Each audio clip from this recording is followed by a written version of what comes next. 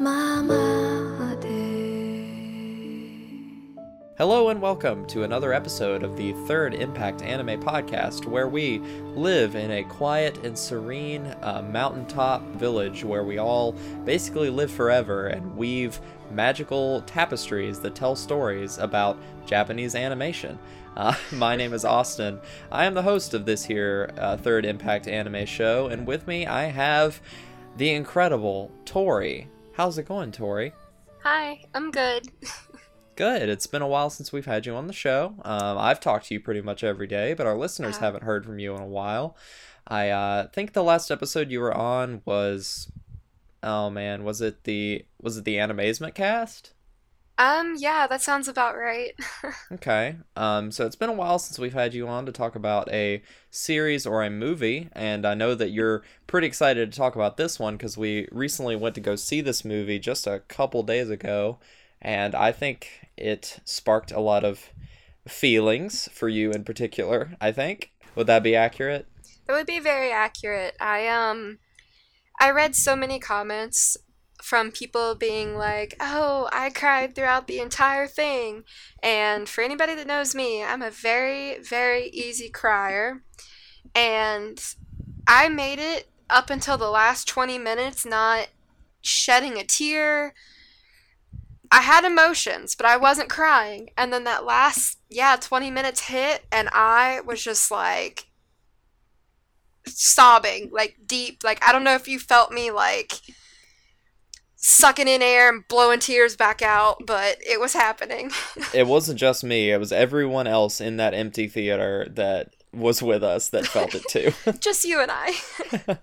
Yeah, so what exactly are we talking about today, Tori? We're going to be talking about Maquia, When the Promised Flower Blooms. Yes, we are. A movie recently put out by, oh gosh, what the heck is the name of that company? 11 Arts, yeah, 11 Arts, the same people that put out A Silent Voice back earlier, or later last year, I want to say. So yeah, it was a really good movie, and we're going to talk about that this week on the Third Impact Anime Podcast that you are listening to right now. But before that, I guess we're going to do a little bit of catch up. So, Tori, just tell us a little bit about what you've been up to lately. So I finally got a big boy job, and it's been very, very stressful. If I can ever get this training done with, I will be working as a flight attendant, which is probably the weirdest career choice I've ever made. How many free Biscoff cookies does that ensure you? At least one. That's a racket. You need at least... Come on. Oh, I know. You're telling me. I know it's been kind of a mixed bag for you, but Yeah. it seems like something that I think at least it could be fun if everything ends up working out. For sure. But you and I have been doing a surprisingly large amount of watching of stuff lately. I know, which is shocking for me. Yeah. Most of it, albeit, is not anime, but a lot of it is good. Most of it is very good. We are almost done with season 4 of Doctor Who, and For sure, yeah. I'm a longtime fan of Doctor Who. I've been into it for probably since like 2010 or so. So I guess not that long, not compared to the old fogies, that's for sure. But I've been into New Who for a while, and sort of got out of it for a long time until you expressed some interest in wanting to get into it. So we've been watching most of it together. So what do you think of Doctor Who so far? So I have been on the fringe of Doctor Who for a really long time. Like, most of my out of context knowledge comes from random like bits that I see on social media. And I've always been interested. I just never knew where to start. And like most of the people I knew at the time who were into Doctor Who were super obnoxious about it, so I didn't feel like I could sit down and actually like enjoy it. But watching it with you has been really, really nice. I've been able to kind of just like take it at my own pace and not feel so obligated, I guess, to watch it. But it's been fun, and I, like you said, that my patience for the bad Doctor Who is apparently really good. But there have been a few episodes that there have been a few episodes that I didn't necessarily like, but I wasn't also like, God, I never want to watch this again.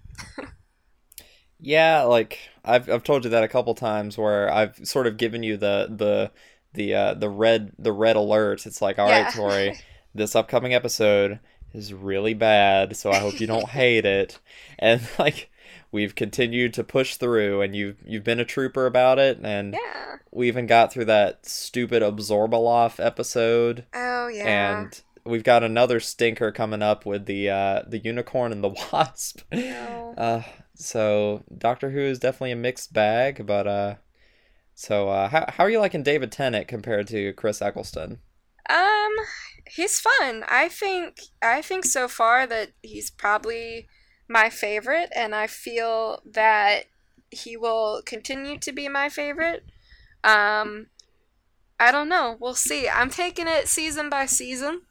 But Tennant is definitely my number one. He does his best with everything he is given, even if it's not good. And what do you think your favorite alien is so far? Ood. The Ood? Oods, they're so good.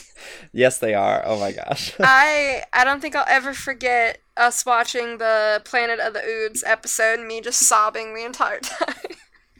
Yeah, because it's a real left turn from the way that the Ood are first introduced. Because the way that they're introduced in the Satan pit and all that stuff, Yeah. it's just like you kind of you don't really get a whole lot of like you kind of feel sympathetic towards them, but you don't really get that really deep sympathy for them and to really understand the pain that is Ood Hmm. until that Planet of the Ood episode, and then they really hit a home run with those with the way that they wrote those particular aliens. Yeah. All the spooky ones so far too have been really, really interesting. Like the angels and the oh, what are the other ones? That were there pretty early on. The gas mask kids. Oh yeah, yeah. The Hmm. I don't remember the name of that alien, but it's the whole like "Are you my mummy?" meme. Yeah. Um, and then the half, the fish boys. They're also really cute. That was a surprising thing because I had really kind of forgotten about the Hath because Hmm. I don't think they ever appear again after that, and I'd kind of Yeah. forgotten how kind of like weirdly sweet they are in the way that they're just kind of bubbling around doing their thing. Yeah. And the concept of the head of Bo or the face of Bo Hmm. is really, really interesting. From that one little foreshadowing in that one episode. So I'm excited to see where that goes, and I hope it gets brought up again, and I'm assuming that it probably does. I guess we'll see. I Yeah, guess I we'll guess see. we'll see. Yeah. All right, so we've also been watching some Disney movies. We've been going through that Disney backlog. Yeah. I've been showing you a couple things that you've missed, and you've shown me a couple things that I've missed throughout the years. Mhm. Mostly in like the middle, early middle era. Like you showed me Sleeping Beauty and the Aristocats, and I Mhm. showed you Mary Poppins. And is that all we've watched so far? Yeah, I think so. I think so too. I really, really enjoyed Sleeping Beauty a lot. Good. The Aristocats, I'm a little bit half and half on. Mhm. Like some parts of it I really enjoyed, and other parts I was like, this is all right. Um, but Mary Poppins, what would you think about Mary Poppins? I thought it was really fun. As a kid, when that was put out on DVD and making its waves, I wasn't really watching, like, I wasn't interested in live action Disney movies. So that one, unfortunately, kind of flew over my head. um, so I never got to see it as a kid, but I really appreciated it watching it as an adult. It was really fun, and I knew most of the songs because when you're like ingrained in Disney culture, like you know the songs whether you've seen the movies or not. Yep. But I think it was a very good story about parents needing to be parents.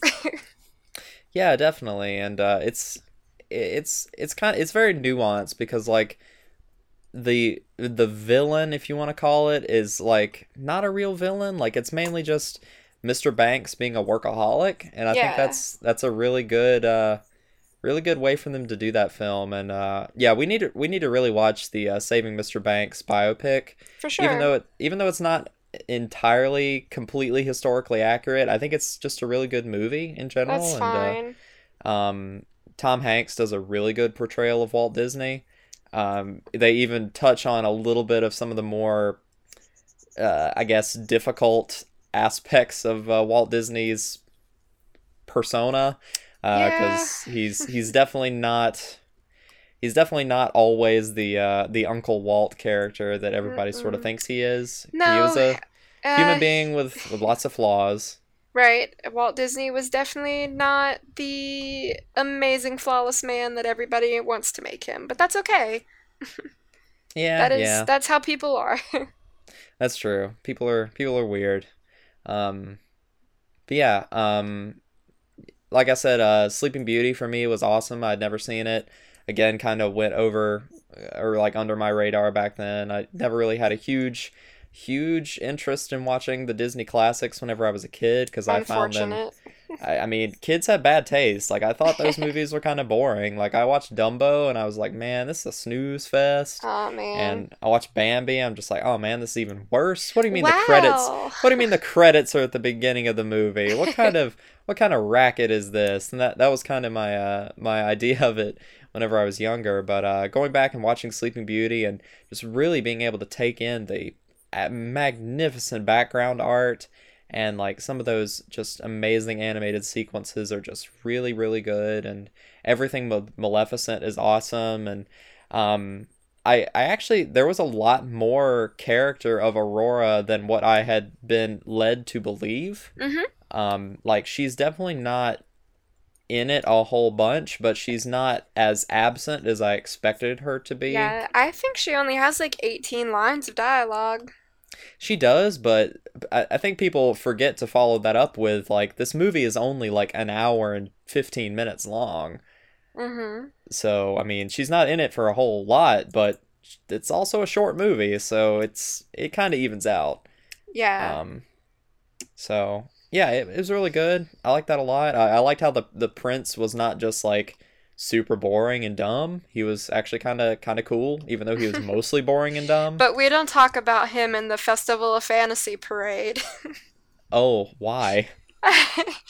Okay, there is a lot that I really shouldn't speak about on this podcast, but sometimes, depending on the time of day, Prince Philip can be a little extra.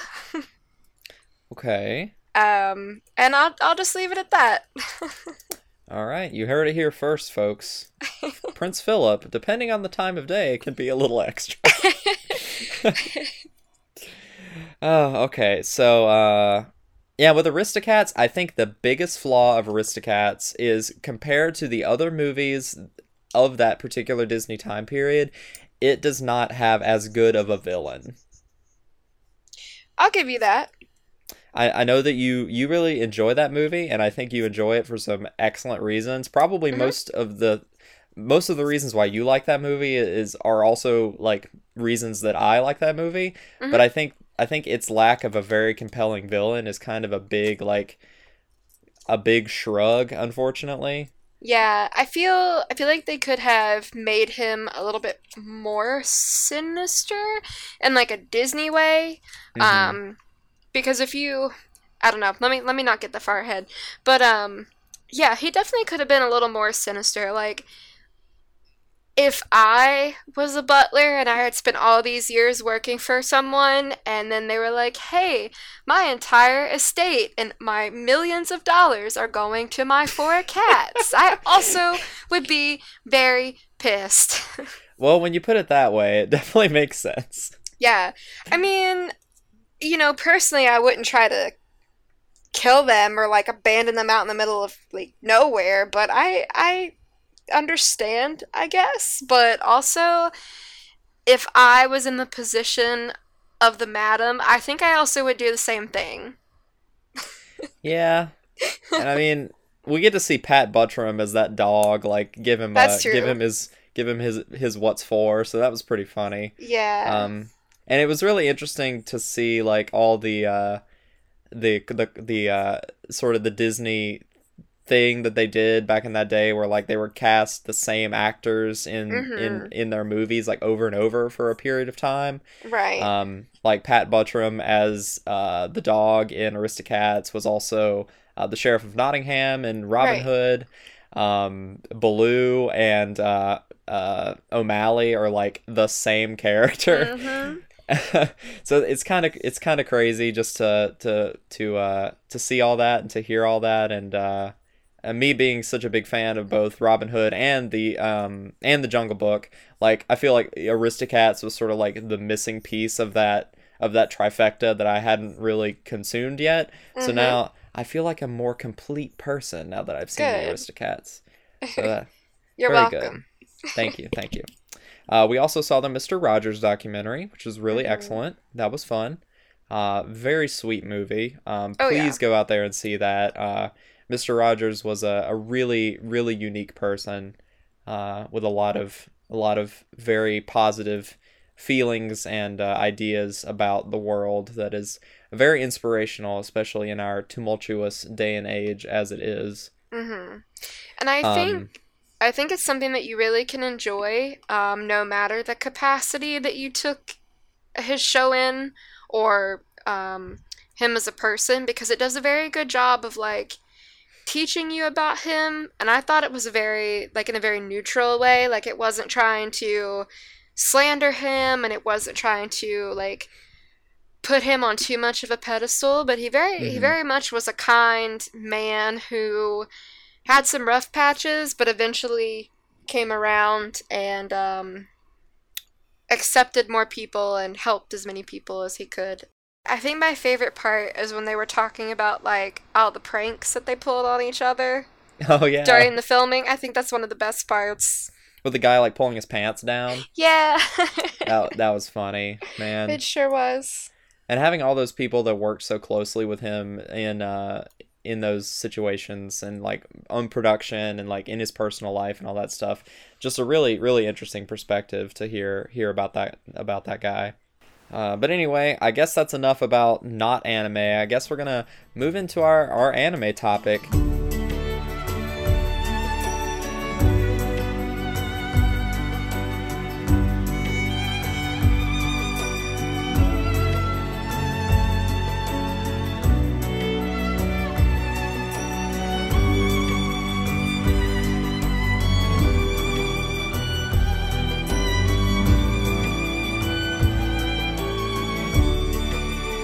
Hey guys, we're back and we're ready to talk about Maquia.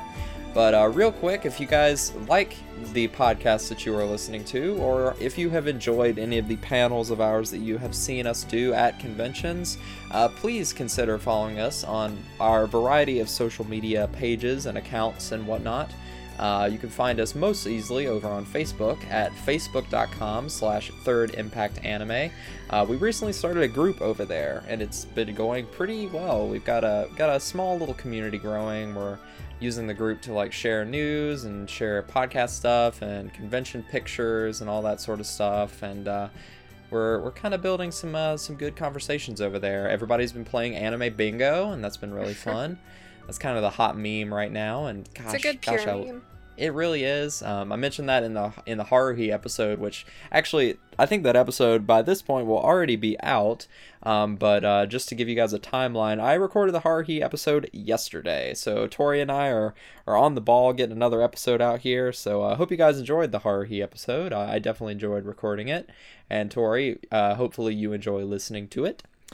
I'm sure I will. So yeah, if you want to find out more about our podcast and all that stuff, you can find us on a bunch of different podcast platforms, including the one that you're using to listen to it right now. You can find us on iTunes, Google Play, Stitcher, all that stuff, YouTube as well.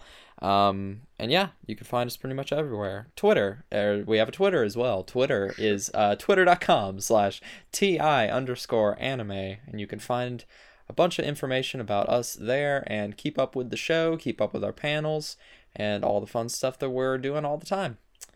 So now that that stupid plugging and stuff is out of the way, I guess we'll go ahead and talk about the movie. Is that good with you, Tori? Absolutely.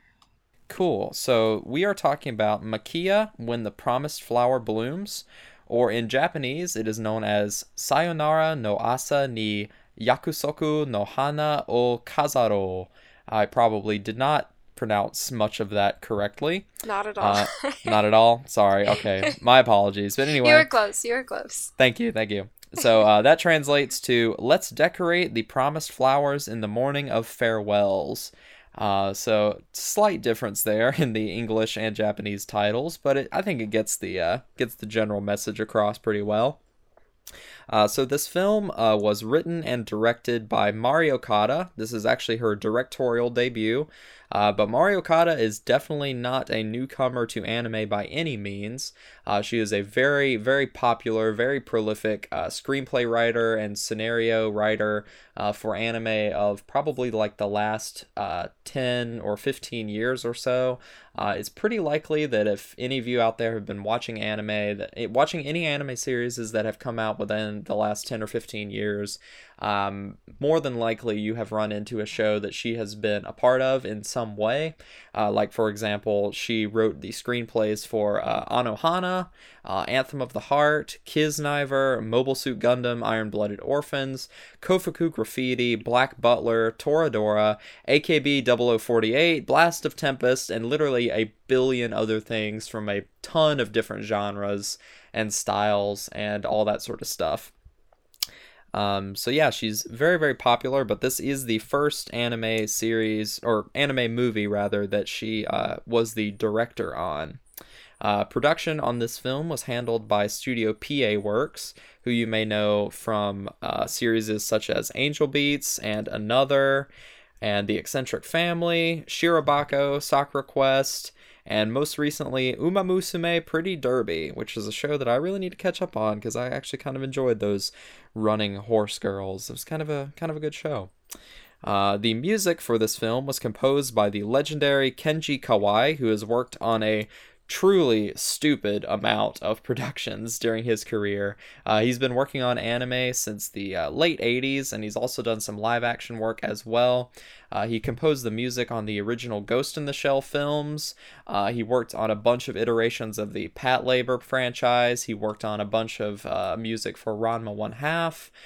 He did the music for the Devilman OVA from the 80s, and he's also worked on a bunch of recent stuff like Eden of the East and The Perfect Insider and Mob Psycho 100. He's also worked on a bunch of live action stuff, including composing all of the music for the Ring series. Huh. Which I know is something that you're very much a fan of, Tori. Yeah, I had no idea. Yep, he composed the music for all of those movies, at least the original ones. I'm not sure if he's... I don't know. How many of those movies are there? Too many. Too many? Okay. Yeah, so, it's just like The Grudge at this point where there's so many that it's impossible to keep track of them. I gotcha. He worked on at least the ones from like the early 2000s. I'm not sure if he's worked on all of them, but he also did the music for the live action Death Note movies from the 2000s. Cool. He's worked on the music for the Ip Man franchise and worked on a couple of more recent Ultraman works, including like one of the TV shows and one of the movies, I believe.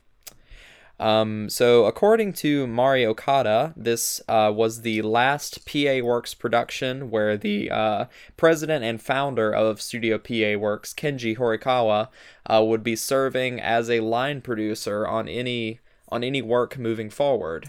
So that's an interesting little note there, because he's the president and founder of the studio, but he had still worked in production, at least on some level, and apparently he's going to be retiring from doing that after this film. But if Miyazaki teaches us anything about retirement, that retirement is just a word, folks. It's just a word. Who knows what it means? So Makia has already won a couple of awards, most notably Best Animation at the Shanghai Film Festival for this year, I do believe. So yeah, Maquia. It's got some interesting pedigree going on. It's Mario Kata's first work, and got Kenji Kawai on music. So pretty solid production, at least from that point of view. So Tori, do you want to take us through the voice cast of this show or Yeah. this movie? I keep calling it a show. It's a movie, Austin. It's a movie. It's definitely a All right. movie. Yes. Anyway, Okay. so this movie has actually a really interesting voice cast, and as I was going through looking up some of these, I was genuinely surprised, and it was really cool to see how some of these voice actors had previously worked together on shows and other forms of media. But Makia herself is voiced by Monica Iwami, and she is a very very sort of newcomer into voice acting in general. I personally haven't seen anything she's been in other than this movie, but she voiced Hotaru in New Game and Kotoko in Urahara. Then we have Miyu Irano as Ariel.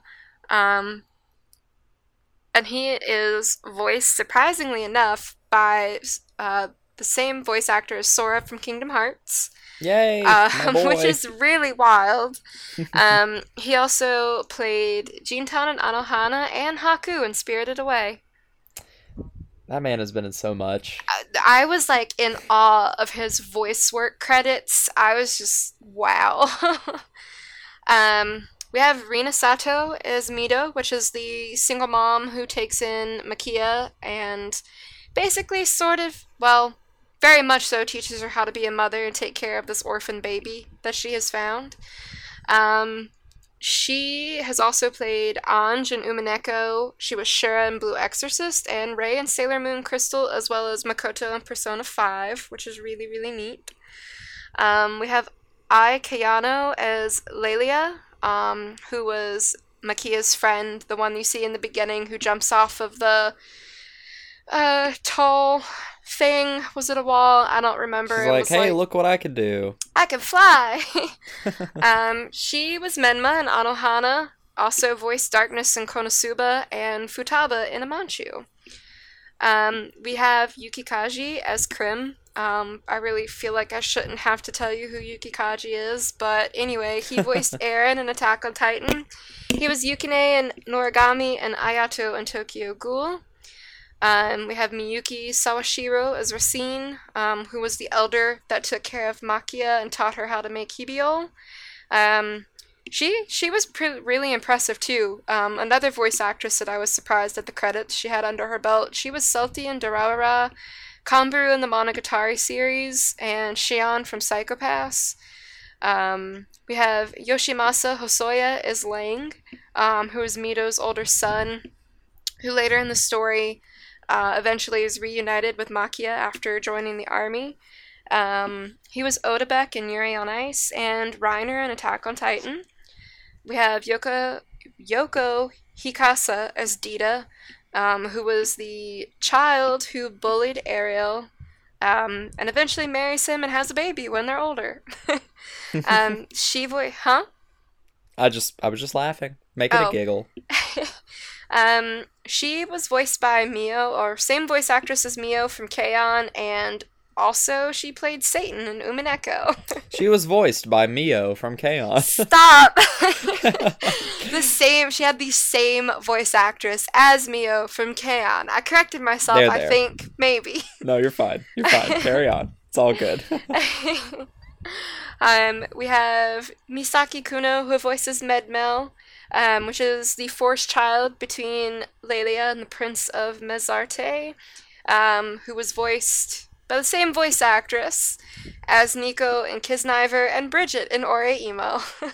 Blah, blah. Puh. Stop. You're gonna offend people. I don't care. Anyway, next we have Tomokazu Sugita, who voices Izor, which I guess we're still very confused, but we do believe he is the soldier that was guarding Lelia. And this is the same voice actor as Yusuke in Persona 5, Joseph Joestar in good old JoJo's Bizarre Adventure, and he also voiced Kyon in Haruhi. Which we just talked about. And this is my maybe third personal favorite off this list, and I had a sneaking suspicion it was this voice actor when I heard this character speak. But we have Hiroaki Hirata, who also is another voice actor that I feel like I shouldn't have to introduce, but here we are. He plays Baro, which is the half Yorf merchant. I guess he was a merchant, I don't know. A thief, something. In the movie, and he also is known for Jack Sparrow in the Kingdom Hearts series.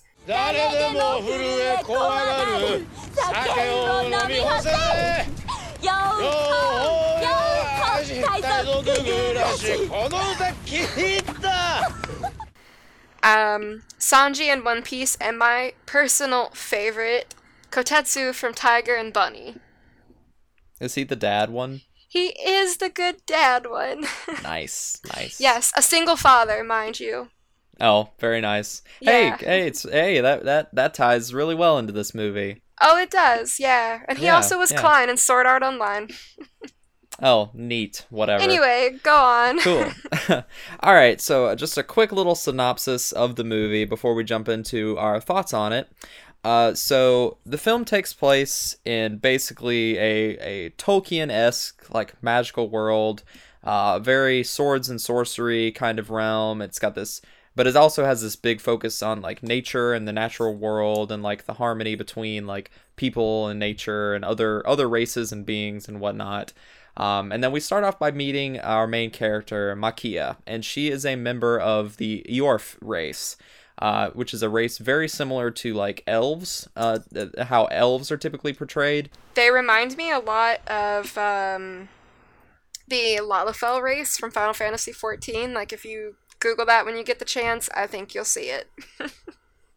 like in the way that they work, or like the way that they look? The way that they look aesthetically. Oh, okay, gotcha. Mm-hmm. So basically they're kind of like elves in the sense that they live very incredibly long lives, and they don't really age to any great degree. Like this particular film takes place over pretty much a lifetime, so like probably 80 years or so. And like Makia herself never ages really. Like, she looks basically the same whenever we first meet her to whenever the film is over. That's just the way that the Yorf work. They're basically ageless creatures that can die. They can be killed. They're not immortal, but they just age very, very slowly. So Makia ends up working for one of the elder Yorfs in the village, who tells her about the Hibiol, which Tori mentioned earlier. The Hibiol is basically this tapestry that the orphan people weave to tell the story of their pasts. It looks, to the viewer, to us normal men, it sort of looks just like any average, like, scarf or cloth or anything like that. But the Yorf can read it, like the way that they do their writing and their language is expressed in this tapestry called the Hibiol. Like, there's no images or pictures or anything on it. It's just woven fabric, and that's how they tell stories, which I thought was a really interesting concept. I like that a lot. So the elder, basically, she tells Makia that it's very, very important that the Yorf people do not make significant connections with other people in the outside world, because that will eventually cause the Yorf to feel loneliness forever. Like, she doesn't say it exactly like that, but that's basically the idea that she tries to get across to Makia, and as you could probably assume, that idea does come up, pretty significantly later on. So one day, an army of men from this kingdom named Mazarte, which we've also brought up, they invade the Yorf's peaceful homeland, riding on these massive dragon creatures. I forget the name exactly of the race of dragons that they're called, but we'll just call them dragons because that's what they are. They invade the Yorf's homeland. They kill most of their population. They kidnapped Makia's friend Lelia. And then it's revealed that this particular kingdom of men, they've been kidnapping different magical races, including those dragons that they're riding on, to basically harness the power of, like magical beings and things for like to build up their kingdom, to build up the lineage of their royal family, and to just basically assert their dominance in the world of men by using the power of other magical races. So during this invasion, Makia does successfully run away, but then as she's running away, she happens upon a ravaged caravan, where she finds a mother who has been killed, but her newborn baby, is still alive, and the mother is sort of cradling this baby, but she has already passed. And then she decides to rescue this baby so that it doesn't die, and she decides to take the baby on as her own and to sort of just raise him the best that he can, and she names him Ariel, and they sort of become a mother-son sort of relationship. The movie goes through a lot of time jumps, going through Ariel's life, showing him grow up, but Makia, being an Eorf, sort of stays the same age and doesn't age at all.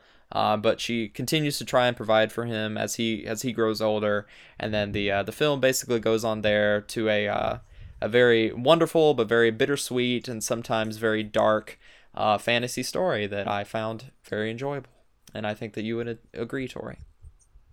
Absolutely. Despite those moments where I was kind of confused amongst those time skips, I can't really think of anything else that was such a glaring issue for me. I mean, of course, there are some little nitpicks I have, but given the overall message and everything else the movie gave me, I can kind of overlook that. So I guess let's talk about that, but we'll talk about the issues in a minute. But I guess let's just talk about like generally what did you think of the movie? Like walking out of the theater, what did you think? I felt satisfied. I wish a few more things would have been explained a little more clearly, but I just felt good. I felt fulfilled. But I just had this very warm feeling on the inside. And I think that's perfectly valid for this film, because I think that's kind of how Mari Okada tells her stories. Mm-hmm. Like she tells her stories with a lot of emotion and a lot of feeling. Mm-hmm. And I think that is what you're supposed to walk away from whenever you're watching something Mari Okada related. Oh yeah. Like, it's not the story of Anohana that gets you, it's just the emotions and the characters in it that are just what has left such a big impression, at least for that particular work. And I think that's what Makia does as well. And I guess as someone that's always been in like a pick your family situation, I think that's what got to me a lot, because it very much is that, to a degree. And the scene where like Ariel and Dita, he comes back and he sees his baby for the first time, and just like to paraphrase, they're like, let's love her so she can go on and love somebody else. And I was just like, oh no. And I think that's very important, because like, we're not sure about Dita, but like Ariel, for example, like, even though he was an orphan, he was taken in by Makia and given that love. Like, she wasn't sure what to do in multiple occasions, but she still, like, all throughout his life up until the very end, had such strong love for him, and then that helped him have his own family and live out his life, and things like that. And I love kids, and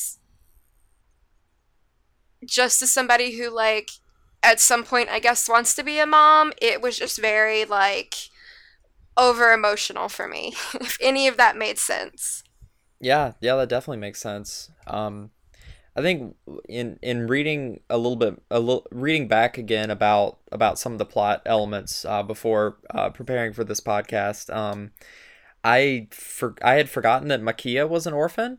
Yep. I had forgotten about that, so that's an interesting little tie that they brought back into that with her, finding an orphan boy in Ariel and sort of raising him, and giving him the love that she didn't have, and then watching him through his relationship with his wife later on, sort of pass that on as well. So, and it really does go into that whole idea of like you sort of give the love that you're given. That's Yeah. not always true because obviously some people are in really tough family situations where there is no love at all, and then they sort of have to learn the hard way how to love other people because they weren't loved properly. Mm-hmm. um, and that's something that a lot of people deal with.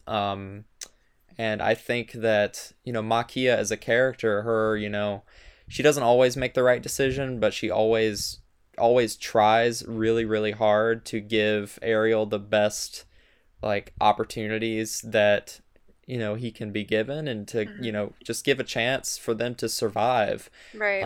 because she's very ostracized, being very different. Mm-hmm. She's recognized as sort of like an other in the community, Mm-hmm. and she's kind of always on the run because she knows that she isn't Yorf person, and like She's she has a this orphan. a I'm sorry. I mean, you're right. But yeah, she's always dealing with that, and like that's can't be anything but stress. But she still tries her hardest to provide for her Mm-hmm. son, and I think that's Right. just a beautiful plot thread through this Mm-hmm. film. Well, absolutely, because like I didn't have that situation to such an extreme as some people that I know did, but I was like a single child or single parent child for a long time. But that's not the case anymore. But like people I know who still are in a single parent household. I mean, they're older now, so the circumstances are different, but they always have stories of like, yeah, I hardly saw my mom or dad at home because they were always working, working, working. So I could have clothes, or we could eat, or I could go to college. Meanwhile, their parent is wearing clothes that they've probably burnt holes in and things like that. And I think that's very admirable. It's like it it hurts my heart to know people are in that situation, but it's just such a good thing to know that people like parents like this love their children so much that they would give up what they have and like they're comfortable. I'm about to cry. That's fine. It's just like those parents, they give up everything that would make them comfortable and them happy to see their child succeed so they know that their child can go on and help their children and their friends and their family succeed as well. Right, right. So, And we see that generational passing of the torch of love and care and affection, mhm, uh, pretty well, conveyed in this film in the way that it plays out. It's just sort of it's wrapped around this like very interesting fantasy setup, but mhm. the emotions and the themes presented in the film are very real, very human, very relatable. Yeah. Like Makia as a character progresses sort of beyond her appearance. Like her appearance Mhm, is one thing, and that's sort of because of plot, but it really doesn't matter so much. Like she mhm. still, you know, is the provider, and then eventually sort of moves on from her son, as parents have to do whenever their children grow up and all of that, Right. and allow him to sort of live his life on his own. Mhm. And I think it's interesting, like the situation, even though it was set in a high fantasy, it just kind of like piggybacking off of what I said a moment ago. It felt real, Hmm. especially in those scenes too, where like she was going through the town and trying to find a job and things like that, and you would see the people um, kind of like look at her funny. They would talk down to her. They wouldn't even give her a chance as far as jobs go because of her child situation. Yeah. And that's things that single parents deal with on a day to day. And I see it more with single mothers, but like I know it happens with single fathers too. Of So course, yeah. that there just kind of was like solidifying the uh, what's the word I'm looking for? The concept. Yeah, yeah, thank you. It really Mm-hmm. solidified the concept of what they were trying to say. Mm-hmm. Also, completely off topic, I just want to like throw this in before I forget, but apparently some elements of the story were inspired by like uh, Mario Kata's relationship with her own mother. Mm. And I think that comes across really well. Like, I tried to read more into that, but I couldn't find a whole lot of information. Mm-hmm. So I feel like it's always best to draw your inspiration from things that happen to you personally. So I found Right. that interesting. And her autobiography is available on the in English pretty easily. So I'm sure that I have. I mean, I bought it. I haven't read too much of it, but I'm sure that she goes into her relationship with her parents and whatnot in that Hmm. autobiography, and that would be interesting to read about. So yeah, good thought bringing that up. Yeah. But I guess one scene towards the beginning that really stood out to me, and I guess this is a good springboard to talk about at least one specific thing, is that whenever she shows up at what was her name, the mother's house, Oh, um, but Racine, no. no, that was the elder. Mito. Mito, yeah. Whenever she shows up at Mito's farm for the first time, like she sort of happens upon this other single mom who's raising two kids of her own, and like Makia shows up to her farm, and like the mom finds her in the barn, like trying to get Ariel to drink milk from a goat. And then Makia just looks at her with this like awful face, and she's just like, he won't drink it. No, she starts crying, I think, and oh god, that look Yes, on her face though. She just starts to cry and she's like, I don't know how udders or boobs work. that's right. Yeah, that's what she said. You're right. Yeah, Oh man, like that scene was both like just like a huge awe moment, and it I was also know. like, man, she's trying so hard. And it was also funny too. Like I that scene was know. just brilliant. I know. It And really it like humanized her, if that makes sense, cuz like, it did. she's like this sort of immortal-ish being, but to know that she can like I don't know, have these struggles that a normal person would have really just humanizes her more, I guess. And the thing is like besides her being an immortal-ish being, she was so normal. Like was trying to be as normal as she could given the Yeah. situation. Yeah, I mean, she's just very very human in the Hmm. characteristical sense. Like she's definitely another, sort of otherworldly being, but she expresses the same sort of ideas and anxieties and fears as anyone else does. Hmm. And and yeah, and sort of the theme of like paying it forward continues to pop up here, like Hmm. because Mito, that was her name, right? Mito, yes. Mito like sort of taught her how to be a mom in one way. Like then we see the fruits of that come up later on, where she's she learns how to be a mom. She learns how to like provide for her kid, and then like he ends up doing the same thing. Like he joins the military, he gets his job, he wants to provide for his kid as well. And then towards the end of the film we find out that cycle has continued, life goes on, and all that stuff. So it's interesting to see just like the weaving of the tapestry of life, and they definitely, Hey. hey, yeah, they really sort of do that a lot in this film, very very purposefully. And they bring that back in as well. Like they talk about like how like these people are all part of my Hebiel, my life tapestry, and all that stuff. Um, so yeah, it's a wonderful way to sort of tie that stuff in. But and there are also some interesting real world issues that they go into as well. Like Hmm. a lot of it, there's a lot of themes of motherhood, like we've sort of outlined a lot of already. and the sacrifice that goes along with the situations that you find yourself in, or the people that you love, you know, and being and having to take care of them and all that stuff.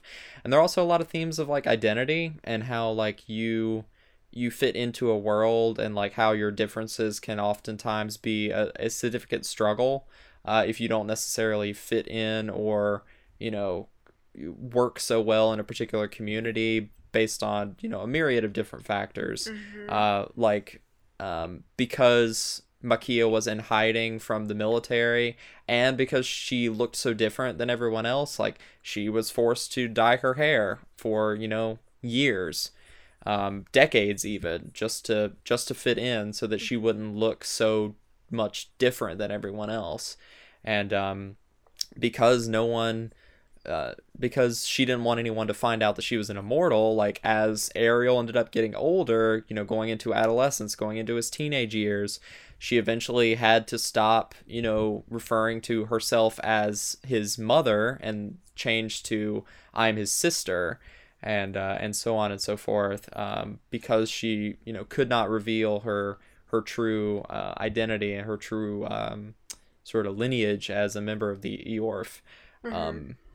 And I think that the plight of Lelia was another good sort of flip side to sort of what Makia had to deal with. And I thought that that seeing her issues on her end of the story was also very compelling and interesting, because she is sort of like the opposite side of the coin from Makia, because, you know, Makia easily could have ended up in the same exact situation that Lelia found herself in, and there were many times where, as the audience, we thought that was the direction it was going to go.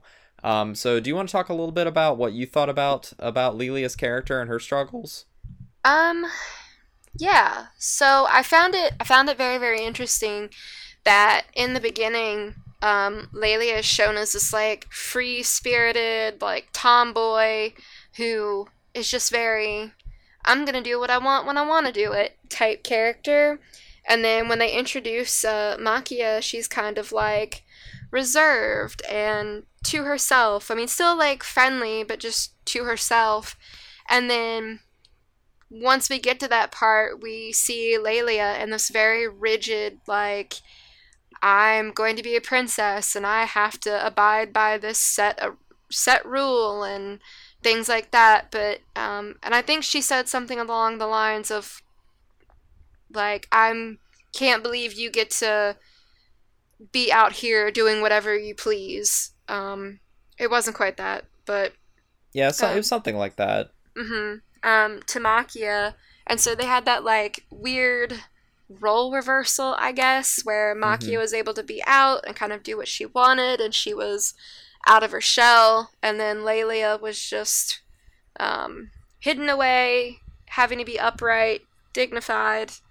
Um, I wish we could have seen more of what she was going through, but Hmm. I did. I think the cuts between the story were done very well. Um, I wish they would have given me more to care about Lelia. Like, I was sympathetic to what she was going through, because, like, wow, that situation's really awful. Um, Not to mention, like, I just kept thinking about it the entire time. Like, her baby was more than likely a product of assault. Right, exactly. Um, and I know that that is something that women struggle with every day, and I could not imagine carrying a child like that, you know? Yeah. So that was kind of stuck in the back of my mind, but at the same time, yeah, I wish they would have given me more to care about her. Like, they set her up as someone who I thought was going to be interesting and a good part of the story, but I just felt like it kind of like I felt like it kind of fell flat. A little bit. I mean, I don't. She didn't fall flat in completely for me, because like I was able to sort of fill in those blanks a little bit by like process of assumption. But I mean, you're definitely right. She could have used some more like character time, because we don't really we know Lelia kind of by what happens to her, but we don't really get to necessarily experience so much of that through her character Right. necessarily. Like basically the only little character moments we get is like a little bit towards the end, and then that little bit at the beginning, and then Mhm. seeing her frustration and her distaste for her lifestyle sort of splintered in throughout. And Right. I did think that that moment where Krim appears and tries to confront her and take her away, and she's basically like, I don't want to go with you because I have basically accepted that my people are dead, Mhm. and the only thing I really have to live for now is the thought of getting to see my daughter again. I feel some kind of And way about that. okay, yeah, we'll talk about that next. Yeah. I But just the fact that she had basically resigned herself to her fate and sort of given up on, you know, her past.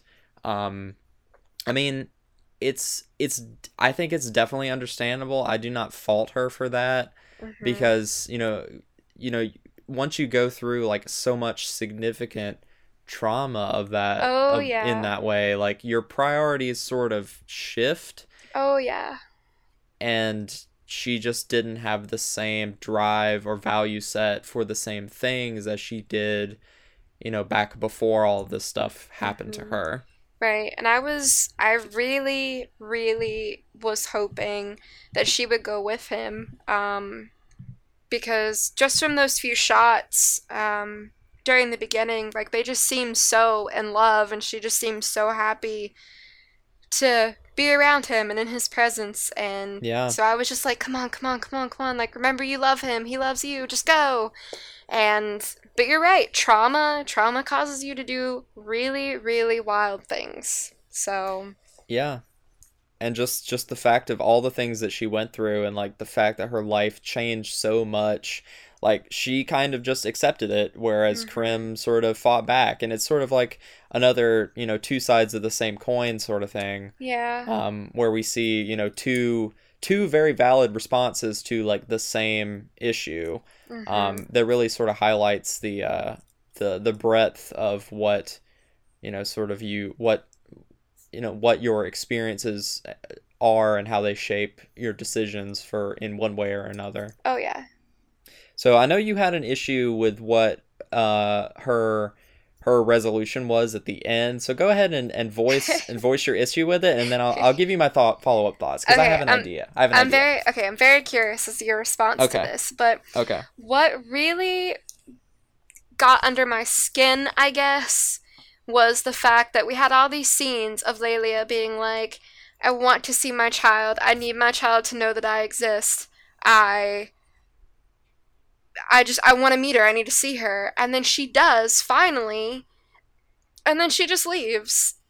And that was so unsatisfying. It's like you had your chance to take your child with you and live your life with her, but you left her there. And I'm sure maybe she thought that Medmel would have better care being left at the palace or the castle or whatever the heck. Um, but at the same time, she had just made so much fuss, and for her to just leave with Makia felt so unsatisfying. Okay. So my counterpoint to that Uh huh. is that that whole scene ties back into what the elder said in the very beginning of the movie, Okay. which is if you make those connections to people, you know, from the outside, you will eventually end up alone. And Mm-hmm. I think shortly before that scene, Makia also realizes that, Right. and that's why she goes ahead and leaves Ariel and his wife for what we can assume is many, many decades. Well, it had to be. Exactly, it had to have been. And she, you know, big spoiler warnings for the very end of the film, so please go watch it, but big spoiler warnings for the end of the film. We don't see her return to Ariel until he is an old man and On his it's deathbed. his death day, and he is on death's doorstep, and she visits him as he's dying and then leaves. So I think that scene, the scene where Lelia makes the decision to leave her daughter behind, happens after the war is over, and you know clearly we're shown that Medmel is safe and she is cared for, and that sort of Lelia knows that she's in a good place. Mhm. And she got the resolution of being able to meet her daughter for the first time, speak to her, tell her who she is, make that connection, and then it was just time to go. Mhm. That's the way I read it, at least. I'll And we give see you the that. same, and we see the same thing with the dragon as well. Like the plight of the dragons and the Eorf is very similar. Um, like it happens off screen before the film, but it's sort of implied early on that like this kingdom has been kidnapping these dragons to basically use them as beasts of war to sort of increase their military might. And as the years go by, like these dragons start developing this really bad illness, like the red eye disease or something like that, and they end up like going crazy and then dying. And by the time the ending of the film comes around, there's only one dragon left, and Makia frees that dragon and rides it off into the unknown, basically into the sunset, with Lelia as well. So I see that as like the coming full circle of the idea in the beginning. It's Mhm. like if Lelia stuck around, like I don't she would just have to watch her daughter grow old and die, and I don't know if That's that's true. the kind of life that she wanted to live. It's clearly not the life that Makia wanted to live either. So, I mean, I can only fault them so much. Like I definitely hear you about that, about how she really wanted to be with her daughter and then just kind of left, but I'm like, is there really any other option there? No, you're right. Like I don't know. Like it's such a tough thing, and that's why like whenever I think about would I want to be immortal, I immediately follow that up with absolutely not. I don't think I'd Because mind it. I don't know. I might not mind it for a while, and then I don't know. It'd be weird. Thankfully, I don't think I'll ever have to make that decision. All right. So, were there any other characters or specific themes of this film that you wanted to go into that you can think of? Um, Not really uh character wise. I know you had some feelings about the one guy. um my thing is we rarely get movies about platonic love, Mm-hmm. especially when it comes to families, because I don't know, most of the movies I think of are about like dysfunctional families with no real resolution, right? But Right. it made me so happy to like go throughout this entire movie and just like feel that way. Like Mm-hmm. I wish more media would handle things like that. Like not everything has to be a romance story. Don't get me wrong, I love those when they're well done, but not everything has to be a romantic love. There are so many forms of love, Mm-hmm. and to see a whole movie focus on, like I said, that platonic family love was just really incredible. Like, it was just amazing. That on top of like the message of great things can come out of bad situations, I think that's also very important. Because though that's like the thing is I feel sometimes no matter how bad your situation might be, unless it's something very, very, very extreme, um, I feel like you can find at least one good thing to kind of keep yourself grounded, and that resonated very strong in this movie, I think. Yeah, definitely. And going back to what you said about like, platonic familial relationships and all that stuff, like I would say a great pair to this film would be something like Wolf Children, Oh, absolutely. which, is again sort of like a fantasy sort of take on like a parent-child relationship, and all of the perils and pitfalls and possibilities of that. Um, it's just kind of in reverse here, where like the parent is the mysterious like mythical creature and all that stuff, but Right. it sort of plays out in the same way. It's very much a story about parents and kids, really hammering home that single moms are the heroes of the world. Basically And goddesses. basically, yeah. And how they just deserve all the respect and the love ever, and the how the when the community bands together to help out a single mom, that's like the best thing that it can do. Mm-hmm. And that's why what's her name? Gosh, I can't keep forgetting her name. But the other mom character is just also so great because she's such a wonderful mentor to Makia. She really is. She is, like, the way that she slaps her belly is just like, I'm a I'm a mom. mother. I can't cry. Exactly, yeah. And even though, gosh, Makia cries so much in this movie, I but know. She's like a bit of a crybaby, but that's okay. she is, and that's another thing that I really like about Mario Kata Works. Like, there are definitely some issues with this film that I'll touch on very briefly, but I don't think they're big enough issues to like break the movie for me. They're just like a little bit of like filmmaking nitpicks I have. But one thing I really like about Mario Kata Works is that she's really not afraid ever to make her characters show deep emotions. And I think she only gets better at that as she goes along. Like, we were talking about this maybe like last week or so. Like, I watched Toradora way after I watched Anohana. And just watching Toradora and that being one of Mario Kata's like earlier sort of melodramatic teen drama works, and then seeing what she did in Anohana, it's a huge difference. And Anohana just does that so much better and in such a more genuine way and a more heartfelt way and a more poignant way, and it just really tugs at your heartstrings in just so much harder.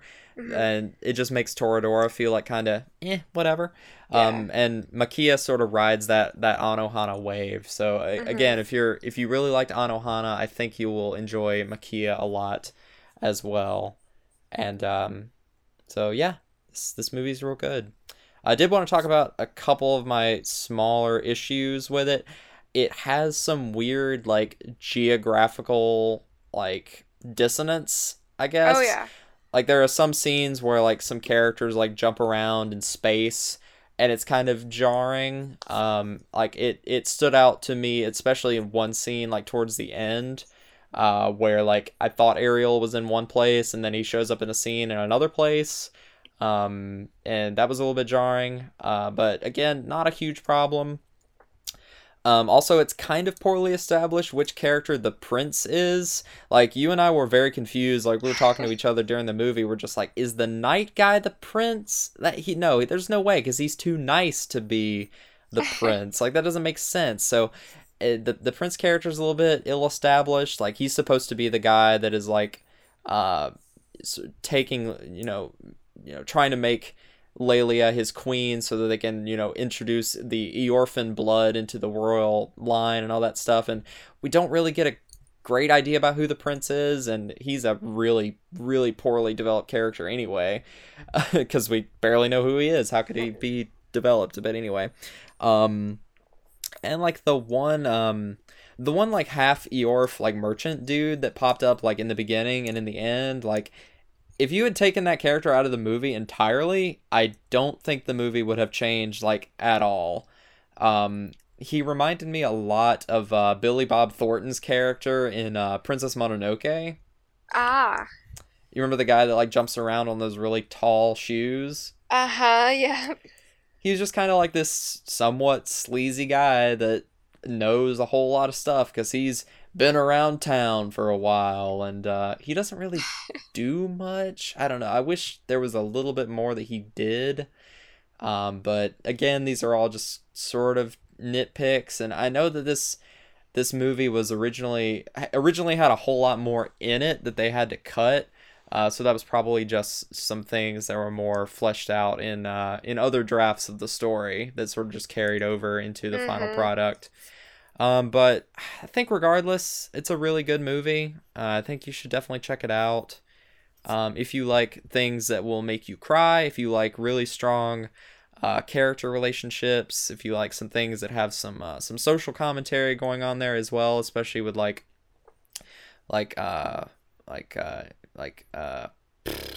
I guess like women's issues and abuse and trauma and things like that, and like there's an ounce of genocidal commentary in there as well. So fun for the whole family.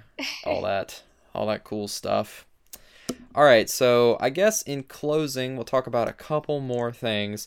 So if you had to nail down what you think like the lesson of this movie is, or what this movie is trying to tell the audience, like what do you think it would be? Moms are good. I think that kind of nails it. Yep. It's pretty simple, pretty straightforward. I think also a little bit bigger than that might be that just life goes on.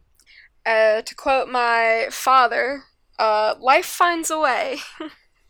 Yeah, dinosaurs, find a way. That's true, and how it's important to love people and to Absolutely. share love, because if you share love, that means other people are going to share love too, and that's good. Become a part of your life tapestry, all that junk. I would agree. So, as sort of a general thing, like Tori, do you like Mario Kart stuff? Um, from what I've seen, yes. For me, um, I I I have a little bit of a blinder on because I'm just like, okay, female director, great. um, but my thing is when she's good, God, she's really good. And when she is bad, it's still kind of good. Does I that hear make ya. sense? Yeah. Yeah, I mean, not everything that she's written has turned to gold or anything, and a lot of the stuff that she does generally throughout her career has been like adaptation work. So Right. like she did, like for example, she didn't write Black Butler, she adapted it. She didn't write Fate Stay Night 2006. She just adapted it from another Mm-hmm. work. So that's what the majority of her work credits have been. Right. Um, but I think when it comes to her original stuff, especially Anohana and this film, I confess I haven't seen Anthem of the Heart yet, but I've heard that's also really good. I've really enjoyed all of her original stuff, so I think she's really good. So Yeah. I always look forward to seeing something Mario Kart related, because I Oh, know same. I know kind of what I'm gonna get, and it's gonna be Mm-hmm. something that's very emotion fused, and I like to see that in anime because, I mean, it just really irks me in general whenever I watch movies or shows or anything like that that focus just so much on plot and concept that they forget about Their emotion. characters and Yeah, emotions. exactly, and making the characters' emotions like obvious, like, and you Yeah, definitely feel that in this film as well, because there's I just know. so many raw moments, especially there towards the end, that just get your heart I turning know. and rumbling and rolling. Yeah, it's good. Good, really good ending. Very emotionally charged. Mm-hmm. It got me to cry too. So this, I told you as we were walking out of the theater, like only three anime have made me cry ever, and it's been Anohana and Death Parade, and now this movie. So I'll add that to the collection as well. So final question, hmm to you, what is your most memorable moment of the film, or like the most Huh. like iconic moment from the film that you can Am I think allowed to of? have more than one? You can list them, but you have to choose one. Okay. Oh God. I don't know if I want to pick physically or emotionally, because I'm a very emotionally driven person. Go for emotion, because I know that that would mean more to you. I know, and I feel like my physical one is probably going to be the same as yours, maybe. Okay. So emotionally, just those last few scenes of like uh Ariel seeing his baby and being like, "Wow, that's my baby." Yeah. And when she goes to visit him at the end of his life, I was just like, that's incredible because I'm trying not to cry right now. um, I'm sure that that's something that must have been very, very hard on her. Um, because she, saw him from beginning to end. Mm-hmm. And that's rough. And then I'm sure he spent most of his life probably thinking about whether or not if she was okay and whether or not if she was ever gonna see him again. So Mm-hmm. that really got to me. So Yeah, he says something like "Welcome back" or something is like yeah, his final words to her, and that's just I know. oh man, it hurt so bad, man. But it's such a good hurt because I know. like you get to see his daughter and his His granddaughter granddaughter. just hanging out. They got this beautiful house in the countryside, and his wife had passed, and it was just his time, and it was I just know. very very touching, very touching. So would that be your iconic moment, or would it be him seeing his baby for the first time? Ooh, don't make me Also, choose. also Shinzo Abe. This is how you convince people to have children. Absolutely. Not Darling in the No Franks. forced teen pregnancy. We have enough of that in the United States. We don't need it in another country. Oh dear. Apparently, it's gone down though, so that's something. But Hey, good news. yeah. Um, I I guess it would be the end, like the her going back to him. I don't know. All of that at the end destroyed me. But yeah, I guess that because that really is the culmination of the entire story. So Mm-hmm. I think if I had to pick, there's a couple. I'm gonna say a couple as well, but I'm gonna try and pick one because I okay, told you you had to pick one, so I'm gonna have to pick one too. double Um, standard. exactly. I don't want to do that for sure. Um, I love the scene where he's out in the rain as a little boy, and he's just like, "You thought my skin Yeah, melted off or something like I that," shed because my he skin. yeah, I shed my skin because he took off his clothes in the rain whenever she was looking for him, Yeah. and then they have just this tender moment where she's about to cry, and he's like, "You can't cry, you're a mom," or something like that, and then she slaps her belly just like the other mom did, and she's like, "You're right, I can't."